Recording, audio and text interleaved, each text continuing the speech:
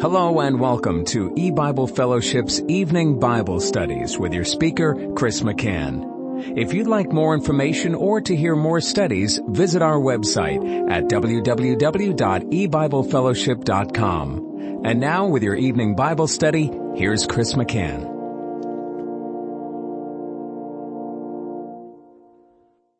Good evening and welcome to E-Bible Fellowship's Bible study in the book of Genesis.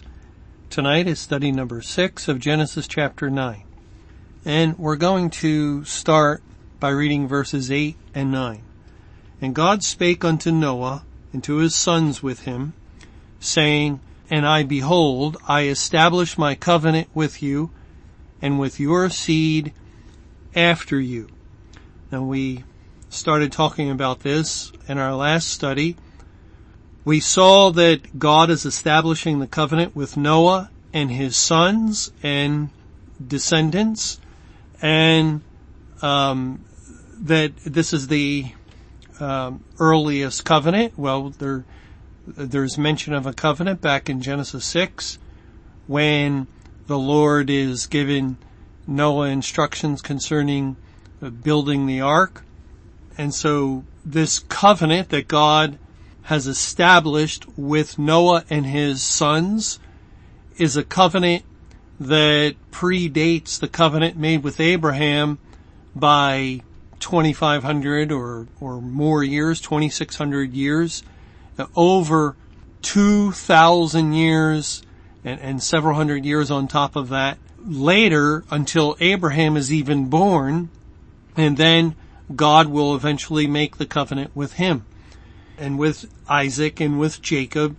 And the language of a covenant really means that God has said something, that God has declared some truth, that he has given a promise. With Abraham, the promise, the thing that God said to him, had to do with his seed and the land. In Genesis chapter 17, it says in verse 2, And I will make my covenant between me and thee, and will multiply thee exceedingly.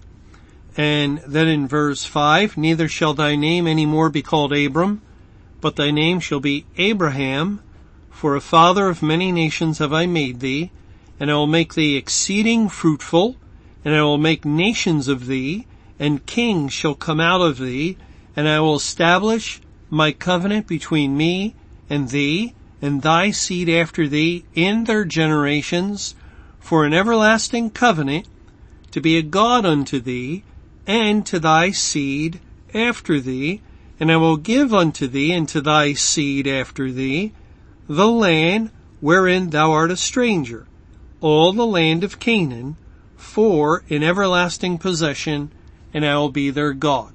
Now here, when making the covenant with Abraham, God speaks of a multitude of a seed that will come forth from Abraham. So that's part of the covenant. There will be a multitude.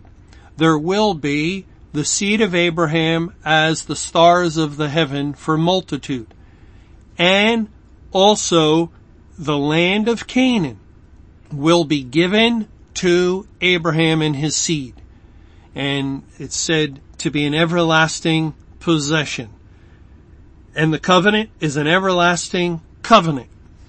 So concerning these things, we speak of a covenant that God made with Abraham, and the sign of that covenant was circumcision.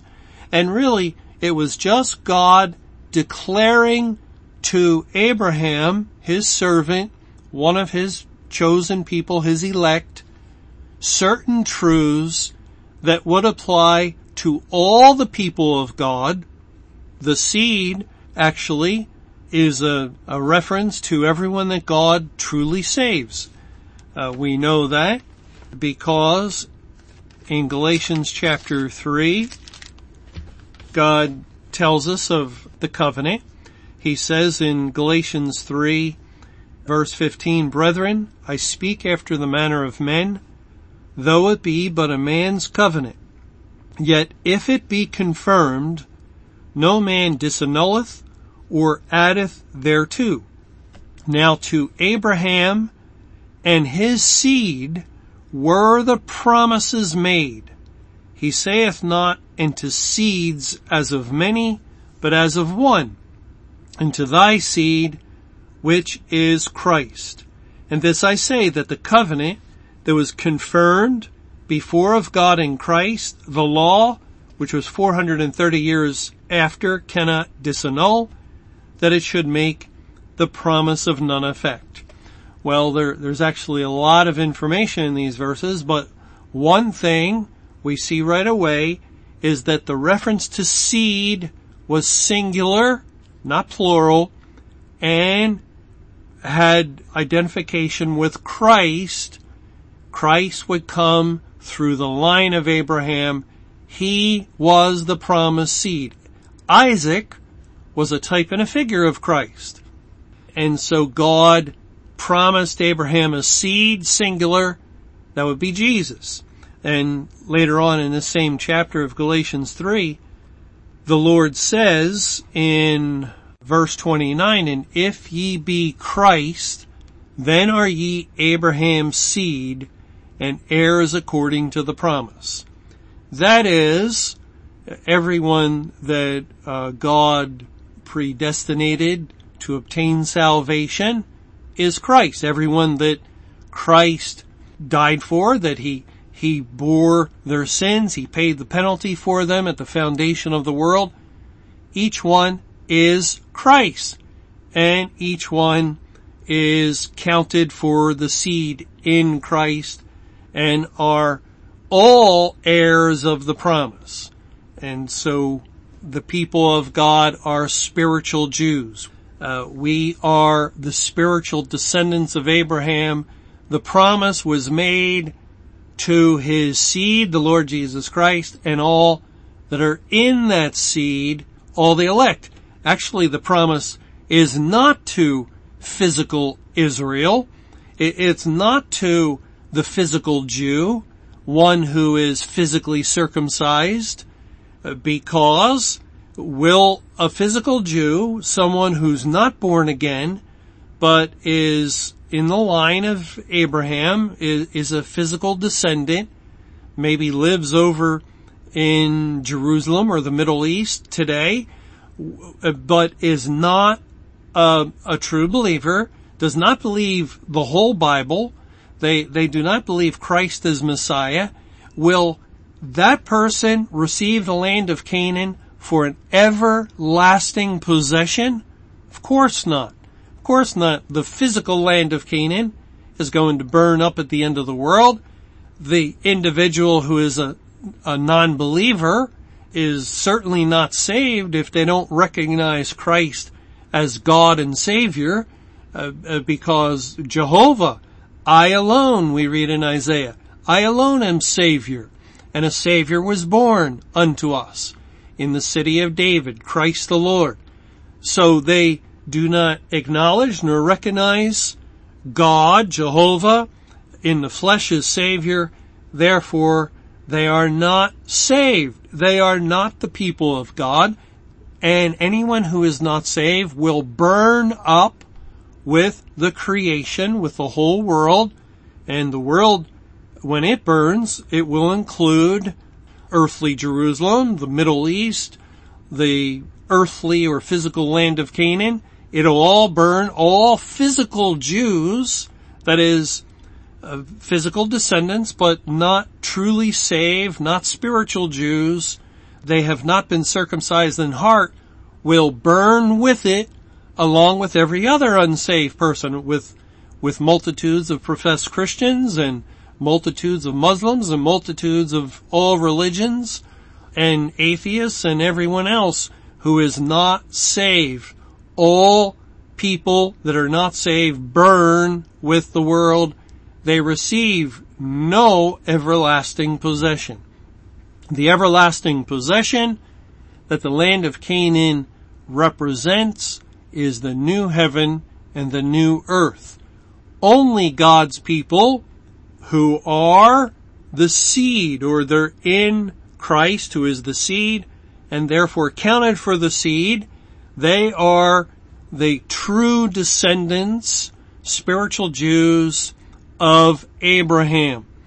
And the promises that God made to Abraham, those specific promises in that covenant, will be fulfilled when the world ends and God's people are translated out of the world through the resurrection or through the rapture, and then they are placed in this new creation that God will create.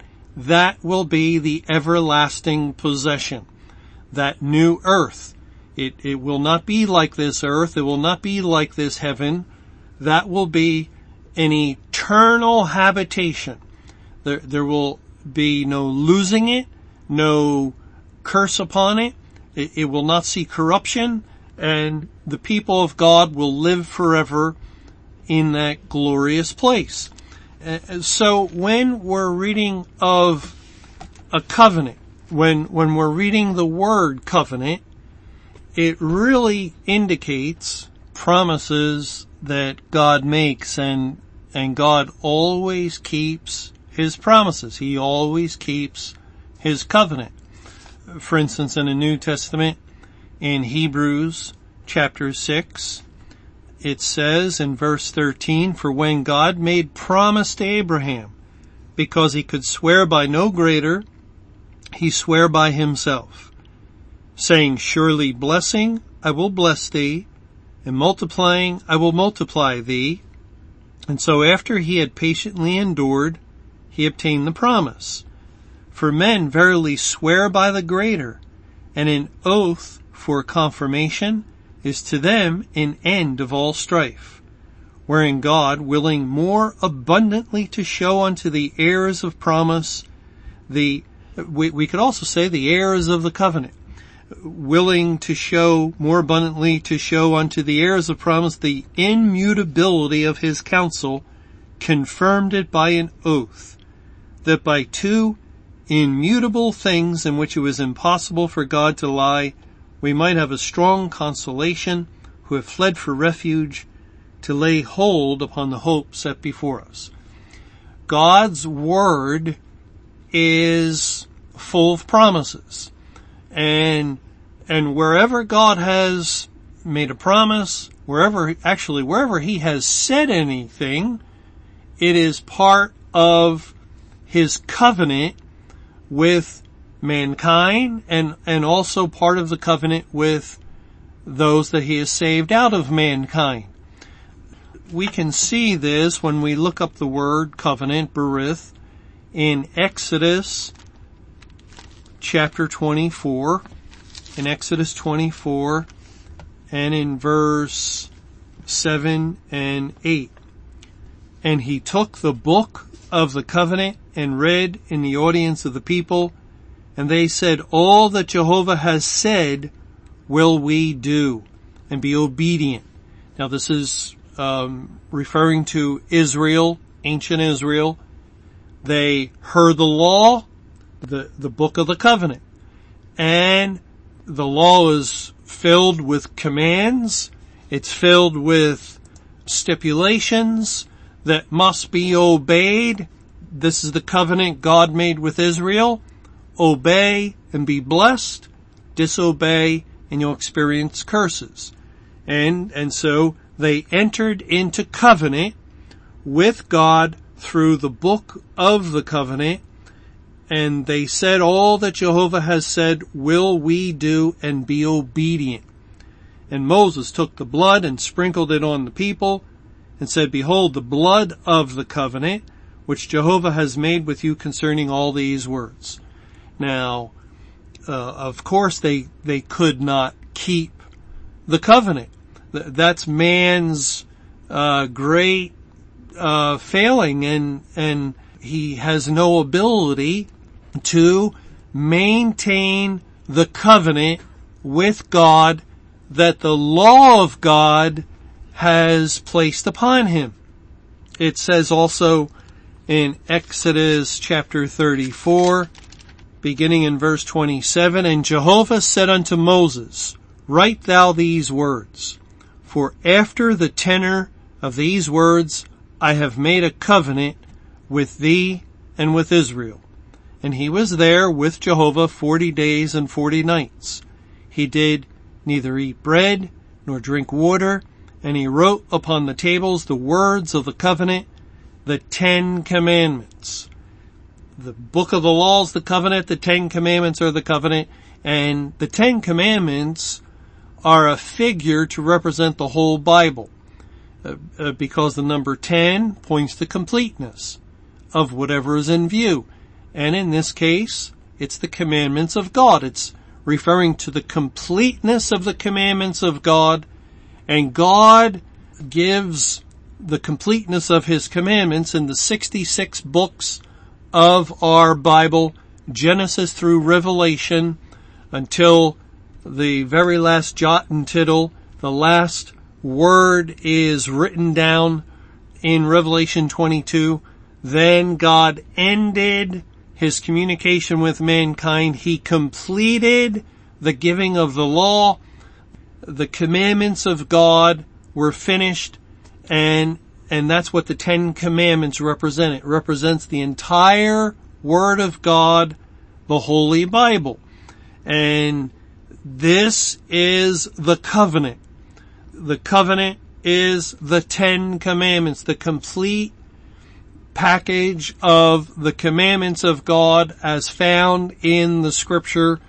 And all mankind, remember Romans chapter 7 tells us, is married to the law of God.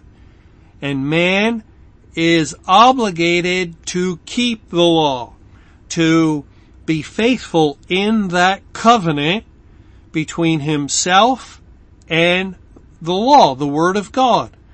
We know man is unable to do this, and that's why God refers to the people of the earth as adulterers and adulteresses.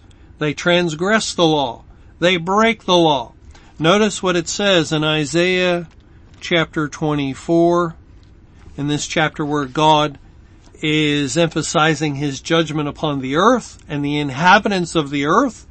He says in verse 5 of Isaiah 24, the earth also is defiled under the inhabitants thereof, because they have transgressed the laws, changed the ordinance, broken the everlasting covenant.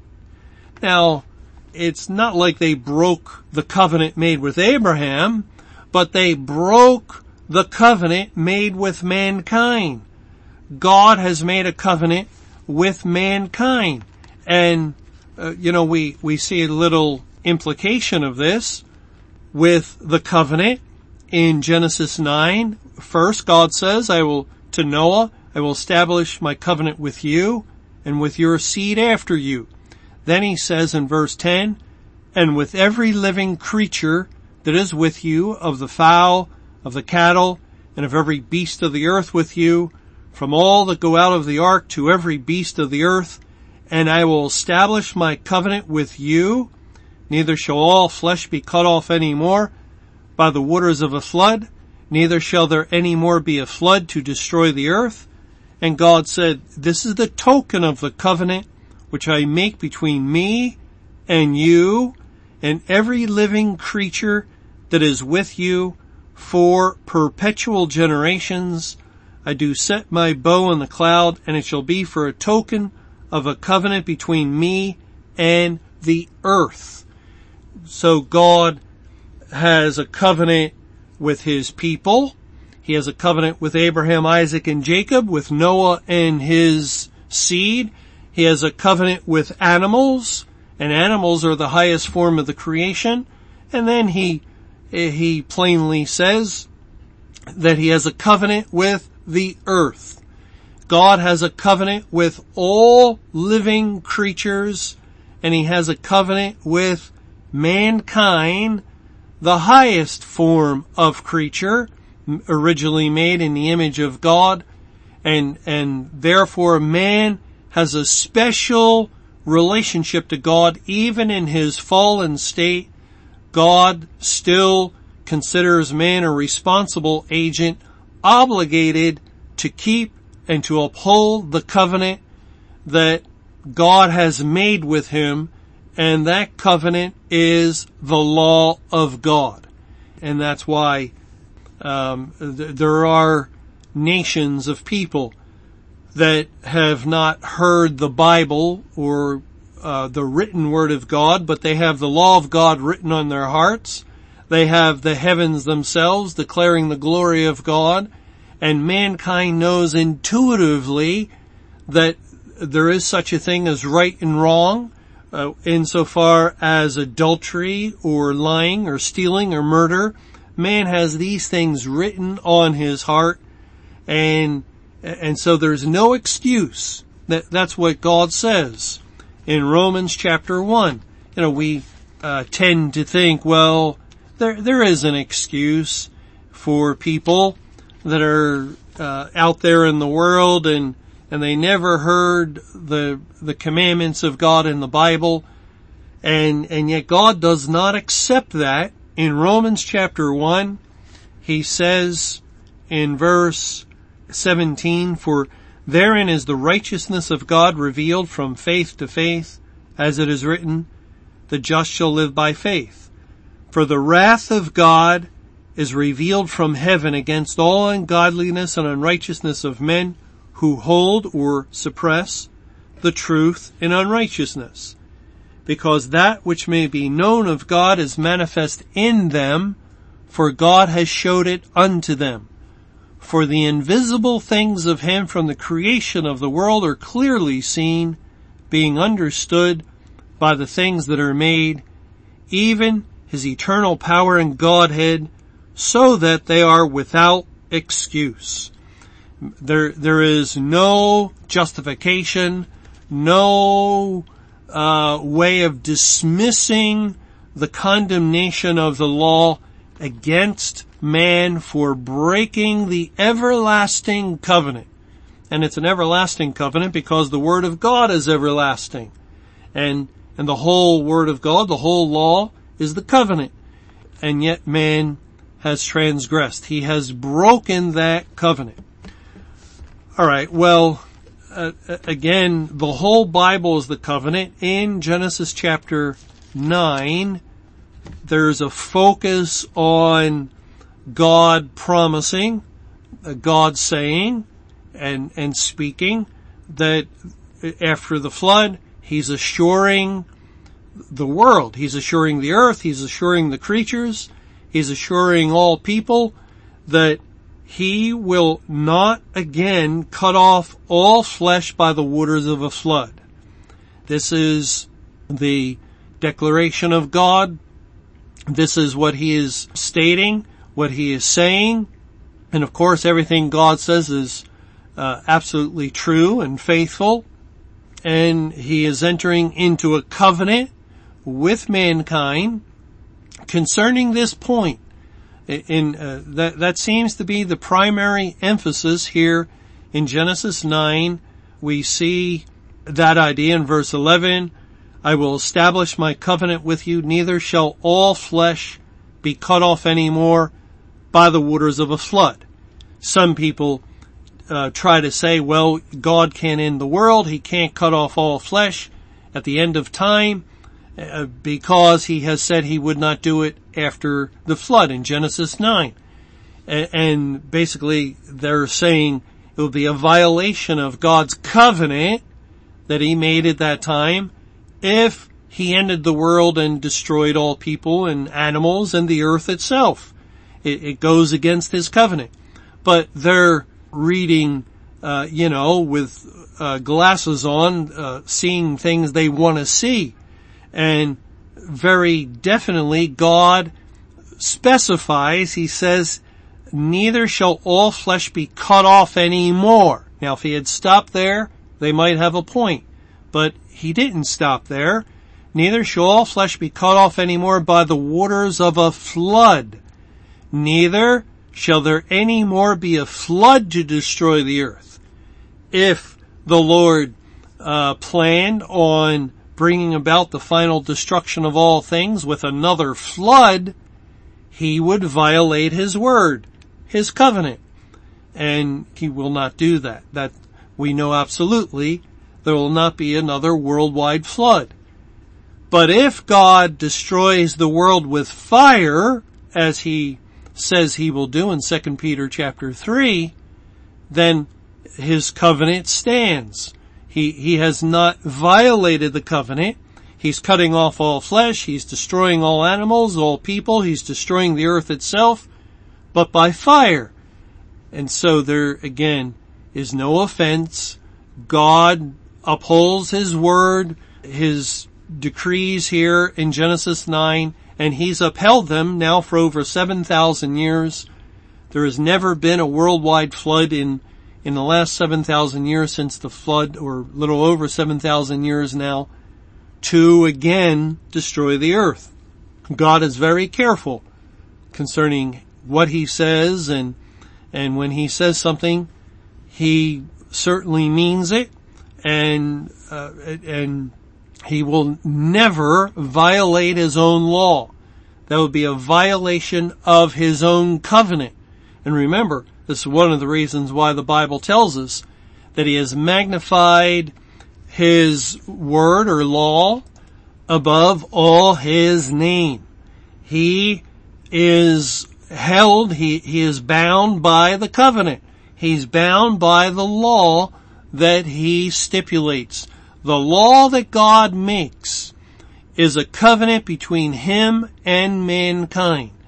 And whether it be with Abraham concerning his seed and the land, or whether it be with the earth itself after the flood, concerning not destroying the world with waters of a flood anymore, God adheres to, he keeps his law. He will not violate it. Or whether it be the law that says that when you marry, you're forever married in God's sight, or until death. And what God has joined together, man cannot put asunder. God is under that law. That's a covenant that he has made that has application for mankind in this world, but has ongoing application eternally between God's elect, his bride, and their husband, the Lord Jesus Christ, into the wonderful eternal future that awaits, and God will uphold that covenant forever and ever, because his law demands it. His law decrees that he has magnified the law, the covenant, above even his own name. Just because he's God, just because he is the Almighty, the everlasting one, the one who has given the law, he will not rise above it. He will not say it doesn't apply to me. It has no constraint upon me. No, he submits to it. He enters into covenant with mankind, with the earth, with whatever it is that his word has stated. Thanks for joining us for E-Bible Fellowship's Evening Bible Studies. You can hear these studies Monday through Friday over Paltalk, Skype, E-Bible Fellowship's webcast audio, or over your phone. For more information or to hear other studies, visit www.ebiblefellowship.com. Until our next study, may the Lord's perfect will be done.